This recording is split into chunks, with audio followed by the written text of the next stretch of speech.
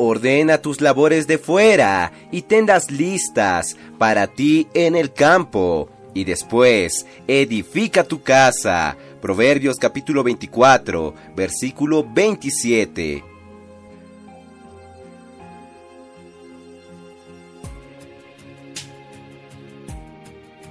Oh Señor Jesús, amados hermanos, amadas hermanas, queridos amigos, gracias al Señor, estamos en el día 7 de octubre y en este día, en el libro Días más sabios, veremos que es hora de edificar la casa del Señor. Oh Señor Jesús.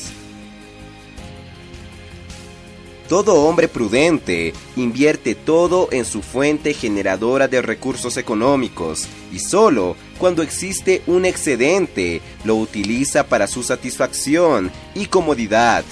Hay quienes gastan excesivamente en el lujo y muchos otros lujos innecesarios y quedan sin capital para hacer funcionar y avanzar su negocio principal. Primero, se debe fortalecer la fuente que genera y produce riqueza y luego disfrutar de los beneficios que ésta puede brindar. Hoy el negocio de Dios es nuestro negocio y Él desea edificar su casa, que es la iglesia. No podemos pensar en nuestra casa o nuestra comodidad hasta que veamos que se está edificando la iglesia. ¡Oh Señor Jesús! El profeta Ageo advirtió a la gente diciendo: es hora de que habites en casas artesonadas, mientras la casa de Dios está en ruinas. Esto lo vemos en Ageo 1:4, queridos hermanos. Por eso, viendo esta advertencia, es hora de subir al monte y traer madera para edificar la casa de Dios. Entonces, Dios será glorificado, como lo vemos en Ageo capítulo 1, versículo 8. ¡Oh Señor Jesús!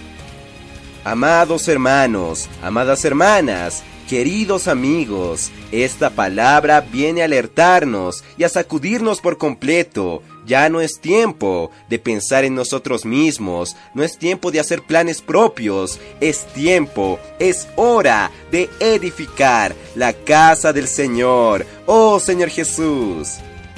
Muchas veces pensamos solamente en nuestro propio bienestar, buscamos nosotros estabilidad económica e incluso social y nos quedamos de esa manera, queridos hermanos, muchas veces tranquilos, pasivos y dejamos de preocuparnos por la necesidad urgente que tiene nuestro Señor. Queridos hermanos, Dios sueña con esa iglesia edificada, esa iglesia gloriosa y nosotros hoy podemos invertir todo lo que somos y todo lo que podemos hacer en la iglesia, en la edificación del cuerpo de Cristo.